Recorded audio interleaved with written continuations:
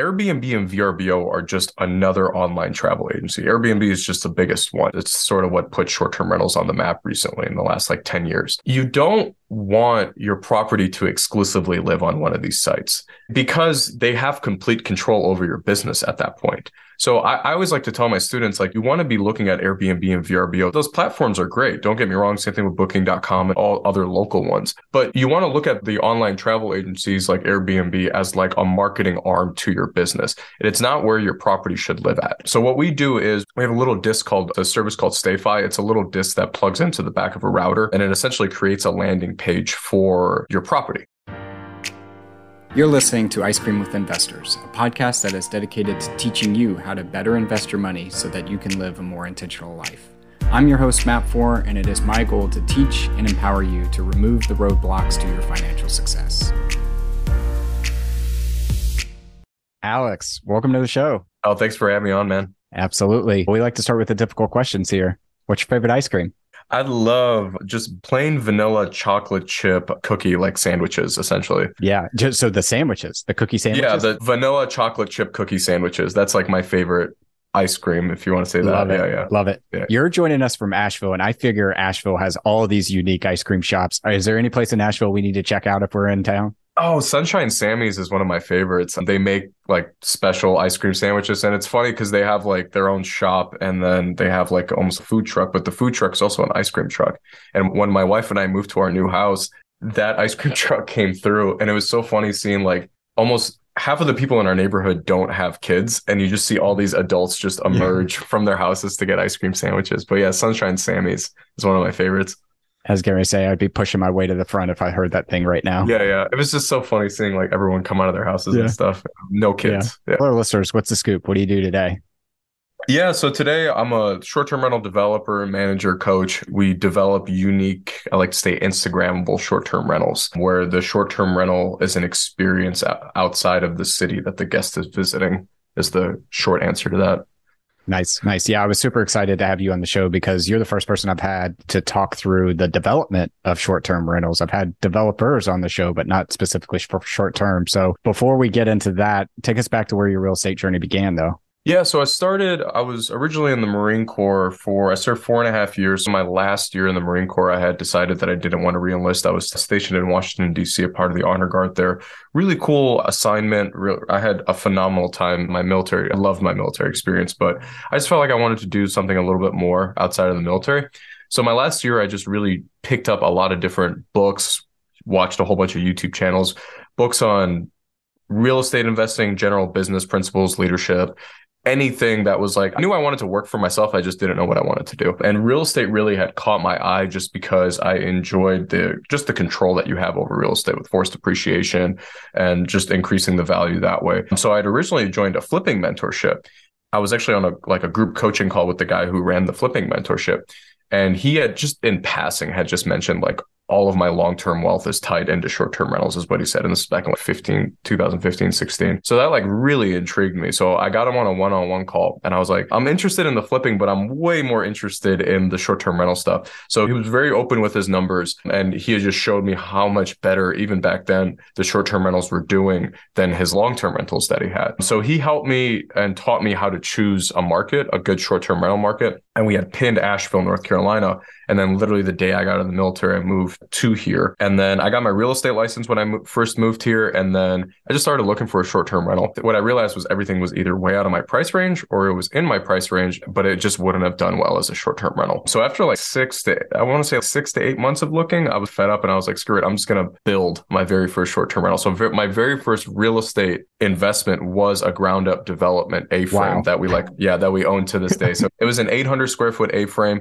One turned into two really quickly, two turned into four. We brought on some investor capital. And then today we're developing over $10 million in short-term rentals. I'm hoping to triple that next year. Nice. Had you ever been to Asheville before? I came here once on a job interview, like it was like a personal training job interview just to do something part-time while I was getting my real estate license. But besides that, I had never come here before. Like after deciding to move here is when I came here for the first time. That's gutsy, man. They say follow your dreams. You picked up and moved your entire life to a place you I was like, really never been. Yeah, no, I definitely would do it again just because, yeah, I was in a really interesting period in my life where I was like going to school online and I had the flexibility to move around and stuff.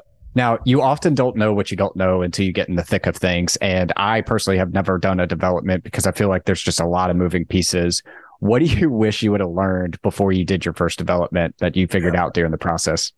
Yeah, that's a phenomenal question. And that is real estate development. Like, you don't know what you don't know. And when I first started, there weren't really any books or resources out there when it came to, there were barely any books out, short-term rentals, let alone short-term rental development or any type of development. The number one thing that I learned that I wish I would have known now was just like really leaning on a good real estate agent that knows land investing. And so I use a real estate agent that's really good with land and just really good overall. And I'm still licensed in my state. So just finding a good land real estate agent. And then number two, just finding a GC that is willing to work with you. When I say willing to work with you, coming out with you, because I'm born and raised in Detroit, Michigan, where everything is flat. At least where I grew up, everything was flat. And not so much in Asheville.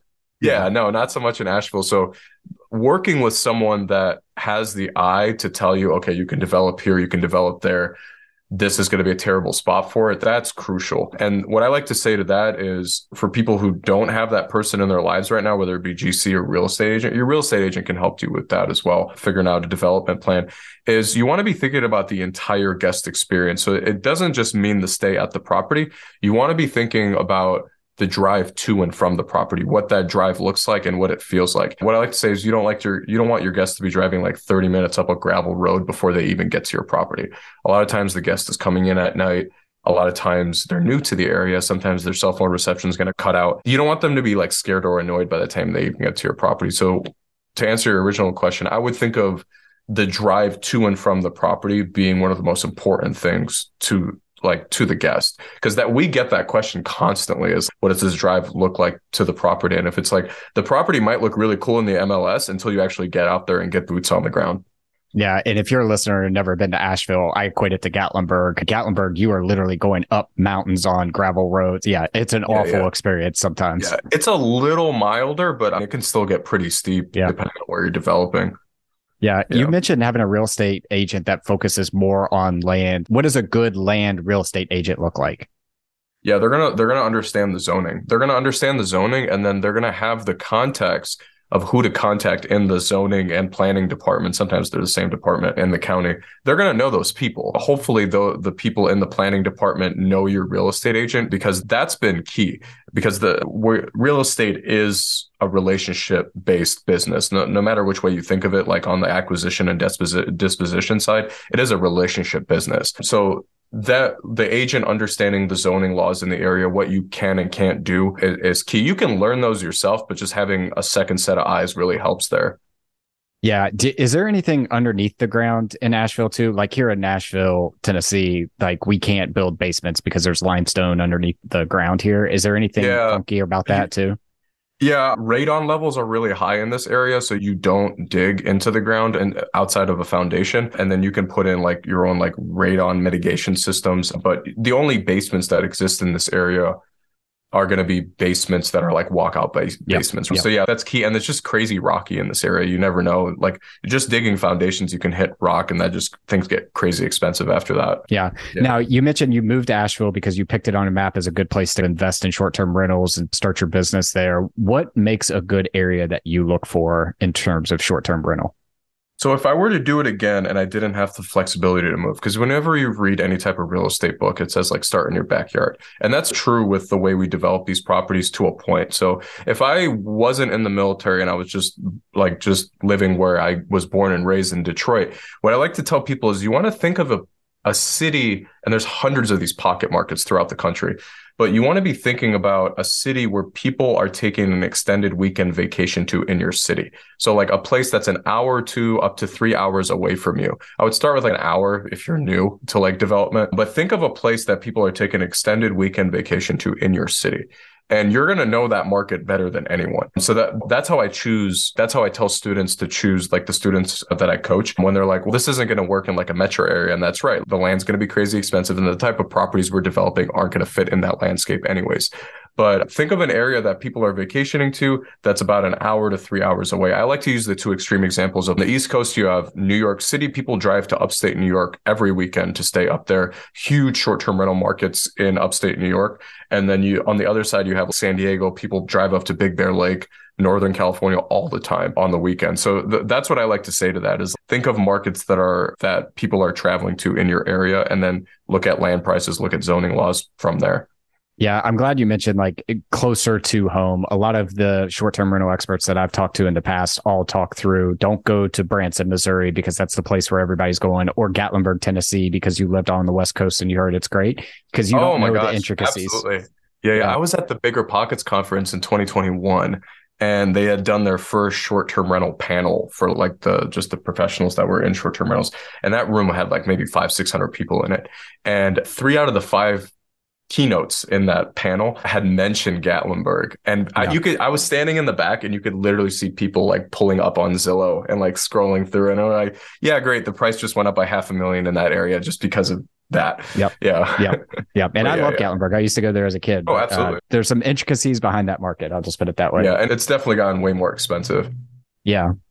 A few minutes ago, you just mentioned the types of property you develop. What are the types of properties you develop? So here in the mountains, tree houses, A-frames, log cabins, cottages, chalets tend to do really well. What I like to say to people who aren't in like mountain, wooded type areas is the best way to find out what's going to do well in your area is just hop on Airbnb's website. Hop on Airbnb's website, put your city that you're considering investing in, and then see what the Airbnb is going to feed you the top properties in your market, and then just model your properties based off of that. There's nothing wrong with having a duplicate of a property in your market or something that's similar. It's not going to matter. When I first started here, that very first A-frame, like 4 or 5 years ago, that was the only A-frame on the short-term rental market. And now there's 20 of them, but it hasn't affected my occupancy in any way. Yeah. So mostly A-frames is what you're developing. Yeah, A-frames and log cabins are the two big ones. And then we're actually building like 10 tree houses next year, but we haven't finalized plans on those yet. Are they actually in trees or on those stilts? Yeah, they're houses on stilts. Yeah, houses on stilts surrounded by trees. You can't get financing if you're going to pin a house to a tree. Hey, you're still up in the air. You're giving them that Instagrammable experience. Yeah. So I've heard you talk a little bit about platform risk and maybe working with your guest in terms of trying to also help develop a direct booking channel. First of all, could you help us understand, one, what is platform risk? And then two, how are you pulling your guest offline from these platforms? Yeah. So this is one of my favorite topics to talk about right now, especially with us going through this current correction. You want to look at the OTAs. So the OTAs is the online travel agencies. Airbnb and VRBO are just another online travel agency. Airbnb is just the biggest one, and it's what put short-term rentals on the map recently in the last 10 years. You don't want your property to exclusively live on one of these sites because they have complete control over your business at that point. So I always like to tell my students, like, you want to be looking at Airbnb and VRBO. Those platforms are great. Don't get me wrong. Same thing with Booking.com and all other local ones. But you want to look at the online travel agencies like Airbnb as like a marketing arm to your business. And it's not where your property should live at. So what we do is we have a little disk it's a service called StayFi. It's a little disk that plugs into the back of a router, and it essentially creates a landing page for your property. So instead of just so we have a property that can sleep 14 people. Instead of just getting the contact info of the one person that's booking the property, every person that comes through our property, we get their phone number, we get their email address and first and last name. That also protects us. We've never had any complaints about anything like something like that with our guests. It's just like, we're so used to it now going to like Starbucks or the airport, like you're putting in your information to get access to the internet. It's the same thing there. And then from there, we capture their email, it gets aggregated, and then we're going to be shooting out like seasonal emails. And then you can stop there and just essentially just remarket it using Airbnb and VRBO. We're taking it a step further and building out our own direct booking platform where it's like similar to Airbnb, but it's just our website with like our curated properties on them. That way people can book directly with us. And also that way, so we can we have complete control over our guest experience. Airbnb does 2 big updates every single year. They do their summer update and their winter update. And usually the first 2 to 4 weeks after that, we're like thrown for a bit of a whirl, especially this year. They did some massive like renovations to their website. And so that just allows us to get complete control over our guest by building out a direct booking site and controlling our guest. So the change that you're referencing changed it to experiences from what I saw as a novice user of Airbnb. Did that did actually help? us. Yeah, I was going to ask, did that help drive attention to you? It did help us for sure, but I do some coaching on the rental arbitrage side, and did hurt some of those students that were working specifically on that. So that's what yeah, it'd help us, but at the same time, it's like I've gotten in trouble with Airbnb for things that a guest had lied about on our property, and then they delisted our property for a week or two. So it's I'd only lost like maybe $1,500, $2,000, but we're gonna have like close to 40 properties next year. That would have been 40 to 60 grand that I would have lost if I didn't just because it was on Airbnb on something that a guest lied about. Yeah. Yep. Yeah. So I'm in technology today, so I'm always looking for technology tools and tech stacks and things like that. How are you planning on tying a Airbnb calendar to your direct booking calendar? Is there some kind of API in the background or something like that? Yeah, what are you doing there? The service that we just started using, I was using Hospitable for a while, but the Hostfully has a direct API integration with Airbnb, VRBO, and the direct booking site that we're building. We use a company called Boostly. Mark Simpson, the face of Boostly, or he's the owner of Boostly, but he's the face of Boostly. He's written some phenomenal books on direct bookings, but his company's building our direct booking site. And then we're using Hostfully to do a direct API integration with that. I believe, like I said, Hostfully is the only one that has a direct API integration with all the platforms. Nice. So, second question is, who owns StayFi and how do we start becoming an owner in it? Yeah. They're actually raising money right now. Arthur Cochlear, he's a young dude. I think he's in his early 20s, mid 20s. We've talked before, but yeah, no, it's a phenomenal platform. And I think this year they just launched, we were using MailChimp to collect all of our emails, but now they have their own like website marketing like side to the business, which is key, which is awesome because you can specifically work, or they can recommend people that specifically work in short-term rentals, like to put your marketing like creatives together and stuff. Nice. And you're building that out, or have you seen some success? No, so we're building that out right now, but StayFi handles most of that work. Another thing we started doing, we can talk about too, is like influencer marketing with our property. Yeah, please. Yeah. I think I've got some opinions on it, but I want to hear what you're doing there. Yeah, so we use StayAmo. So StayAmo is a company created by, his name is Jason. He actually just stayed at one of our properties, but they essentially, everything's vetted. It's not like Airbnb where you can just post any property you want and it's approved. Both the owners and the influencers are vetted, but using influencer marketing has been a really cool experiment because if you have one property and you look at your entire calendar, I look at my days as inventory. So like I have 365 days. That's my inventory. We know our average daily stay is anywhere between 3 to 4 days. Say it's 3 days on the short side. That's 120 guests I need to bring through a specific property. Team up with a really cool like Instagram influencer that has a really good following that's similar to, say, like your guest avatar for that property. And they have 250,000 followers over here and they have good engagement. Those numbers they don't match in any way. It's like you have 250,000 people here that are going to be seeing a property that only needs 120 guests. So it's like, that's been really key. We've been playing around with that recently. We're purchasing 7 properties in the middle of January of 2023. And we're doing a very big push with influencers on that. That's like one of our big strategies with that specific property. But yeah, it's been fun playing around with that because it's like you'll see influencers like selling this water bottle. It's like, what's the difference with them just selling a property? You can buy millions of this water bottle, but you only have a specific inventory for your properties. So I love it from the exposure standpoint. And I want you to check me here and let's have this conversation. Absolutely. But I think if you're going to do short-term rentals, first and foremost, you need to nail the experience and nail the operations behind it. What you can't have is some sort of influencer out there that's driving attendance to your properties and it's a terrible experience, or you don't have your operations smoothed out. And the second thing I would say about that is people start businesses and build businesses around an influencer saying that, oh, Logan Paul talks to this person, or this person is my avatar niche. And then that influencer will back out at the last minute and you've spent all this time trying to build this momentum. So my long-winded way of saying, I think if you're interested in this strategy, it's a great strategy with tons of exposure. But first and foremost, make sure your experience, your home, and your operations are very solid. Yeah, and it's the same thing of what we talked about with like Airbnb, VRBO. like there shouldn't just be one strategy. We will never stop like marketing on Airbnb and VRBO. That's where the eyeballs are at. It's the same thing with like marketing with Google, YouTube, Facebook. Like that's where the eyeballs are at. So it's like influencer marketing should not just be your one strategy you're using for any part of your short-term rental business. But you're 100% right with make sure your operations are solid. Make sure you have the right cleaning crew in place. Make sure you have the right messaging, automated messaging, and then systems before you scale that quickly. Absolutely. Yeah. You're a bit unique in terms of the guests we've had on the show in the sense of your educational background. So you have a degree in entrepreneurship, if I'm not mistaken, a master's and an MBA, and also a PhD. And all of those are entrepreneurial real estate related. So first and foremost, talk us, why did you decide to go down the educational path from an entrepreneur standpoint? And then second, what has that given you insight into running your business, and was it worth it or not? Yeah. So the undergrad, I was mainly done with most of my undergrad by the time I got out of the military, and then my GI Bill was just there to use. So I felt like I was going to be wasting it if I didn't use it. My mom's been a teacher for 30, 40 years. So it's just in my blood.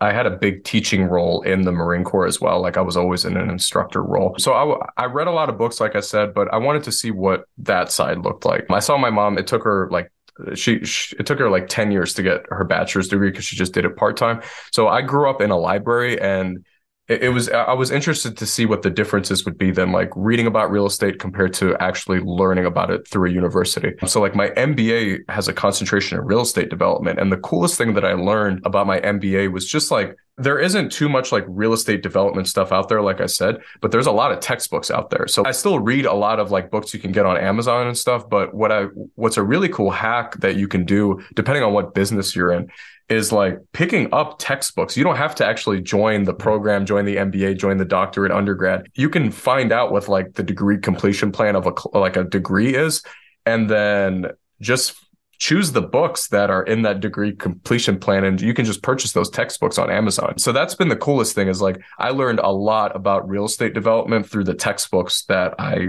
picked up just in my MBA. And I've taken that with me in like other topics that interest me, whether it be like outside or real estate. Like I'll pick up textbooks specifically written on those topics, because those are going to be like peer reviewed, researched textbooks that like people have been challenged on. It's not just something that a publisher put together. Yeah. So basically what I'm hearing is you like your reading material very dry. Yeah, terrible. It's freaking terrible. I love listening to books, and there's no audiobooks on textbooks. So yeah. I don't read these books on a normal basis, maybe 2 or 3 a year compared to the 50 or 60 like business books I'm listening to. Yeah. No, they're terribly dry. Yeah. No, I smiled a little bit when you said you grew up in a library, because my mom got her PhD when I was really young. And some of my earliest memories were going to the library at Virginia Tech where she got her PhD, and just sitting there before the internet or all of that. She was literally going to the Dewey Decimal System, bringing back a stack of books and like trying to find the research material she needed. Yeah. It used to drive my mom crazy too, because I wasn't a good student. So it's like I'm dropping you off and staying in a library for 3-4 hours, and you're still doing terrible on your homework or whatever. What is it? You can lead a horse to water or something like that. Yeah, exactly. So switching from textbooks to now you have a YouTube channel, I want to give you an opportunity to talk to us a little bit about the YouTube channel and that journey that's been for you. Yeah, man. So I started that about 1.5 years ago. I didn't really do too much with it. I was posting once a week for 3-4 months, but recently I've been doing like 3 days a week. But I essentially sat down and I was like, there was like one YouTube channel out there that really helped me get to where I am now, like on the development side. But I essentially sat down. I was like, I'm already driving out to my properties like on a weekly basis to check up on my development projects, to check up on the project that I'm managing or my company's managing. And I was like, I'm just going to bring my camera with me. And we just started doing that recently in the last month. But I sat down and I was like, what's the YouTube channel that you wish you had when you first started? And that's what determines what I'm posting on the YouTube channels. And especially if like I come up with something new, or I'm challenged with something in my business, like I like to talk about it on the YouTube channel, because if I'm going through it, I guarantee some other host is going to be going through it, or some other potential host is going to be going through it. Yeah. Can you plug the YouTube channel name real quick? Mine's is Alex Builds. I can totally relate with this idea of what you're going through, and you feel like the need to talk through it. I started this podcast just because I loved learning about real estate, and then the opportunity to connect with other people who are doing totally different things than I ever know about gives me an opportunity to learn about it as well. And I think it'd be cool 40 years from now to look back at your phase of life, what you were learning through and going through and all those sorts of things. Some people start YouTube channels and podcasts because they want to become famous. Other people are just following an inquisitive journey and seeking knowledge, I guess you could say. Yeah, it's crazy. Whoever goes down that path, whether it be YouTube or just whatever, it's crazy. Like I'll put together a video that got edited or something and I'll be watching. I'm like, oh, that's like, that doesn't sound good. That's terrible. And then like recently I started rewatching some of my original videos. I'm like, oh my gosh, I can't believe like what I sounded like compared to just like now, just a year and a half later. Oh yeah. My first podcast, the audio is unbearably listenable. I can't gut wrenching. It's like terrible trying to listen to stuff like that or watch stuff like that. You're like, it's so embarrassing. Yeah. But you leave it out there. You're like, that's where I started. Yeah, absolutely. And I think hopefully it gives other people encouragement too. Like you don't have to be perfect to get going, and getting going will build momentum regardless of what stage you're at or what you're trying to accomplish in your life. Yeah, you're going to make mistakes. It's like, no one journey is the same. Even if you're following someone's journey, your journey is going to be a little bit different. So you're going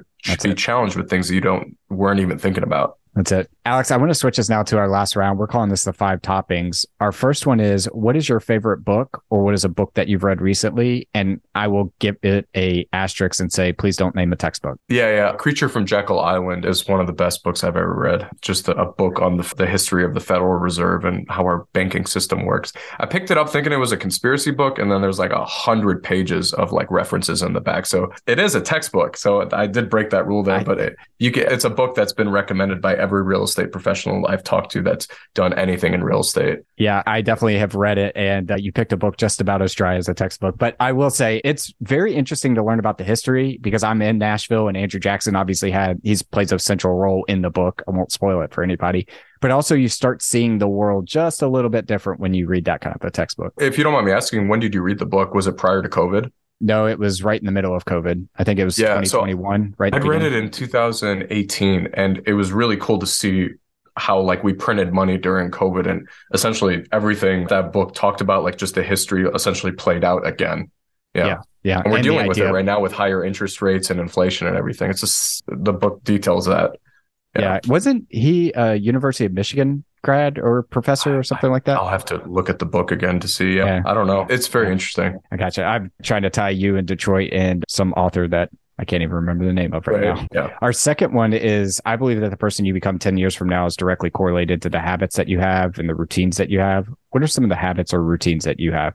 So I picked this up in the military. It's called something different in the military, but doing the Wim Hof breathing techniques in the morning have completely set me up for the rest of the day. Even if it's just one round of like heavy breathing in the morning, followed by breath holds, that's taught in the military. And then I had gone up for the special forces when I was in the Marine Corps, where it's called box breathing or military breathing on that. But in short, it's the Wim Hof technique just on the breathing. I don't do the cold showers, just the breathing. So I know the box method, but is the Wim Hof the same? It's a little different. It's purging. So you're like taking very fast breaths, like 30 breaths in a round, and then holding your breath. Gotcha. Yeah, that's something I need to work on. I find myself holding my breath a lot, specifically when I'm talking. So I'm going to have to. I've seen it's been like a jolt in the morning. I still drink coffee in the morning, but I compare it to the effects of coffee for a couple hours after.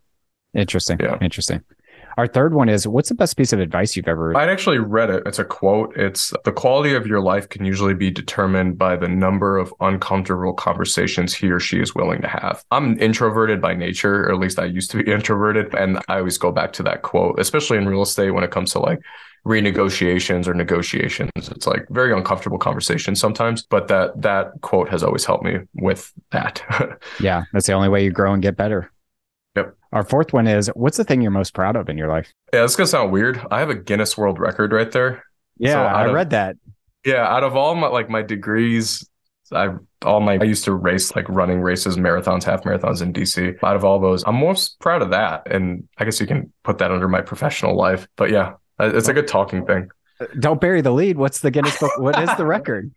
Yeah, so it's the furthest distance to roll a coin. I actually did it here. The cert says Asheville. When I was a kid, I used to just go through the Guinness World Record book. I feel like all of us did at one point.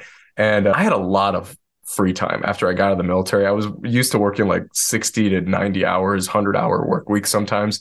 I wouldn't even call them work weeks. It was just like, that was my life, was like I was a Marine. So like when I came out, I was used to a certain tempo of working, and I just lost my mind for the first year because it just slowed down significantly with work. So I was like, okay, like what's the one thing that you've wanted to do since you were a kid? I was like, I would love to break a Guinness World Record. And so I just went on their website and I was like, what's the easiest thing I can do? And I was like, and I saw that, and it took 6 months. I had a couple friends record it for me. I didn't have someone come out. We all recorded it with our own like phones, and then sent it in, and then they like accepted it. It took it was like a 6-month process, but I did it. I was working part-time at a gym at that time. So I waited for the gym to close. I knew the person who was closing the gym at that time.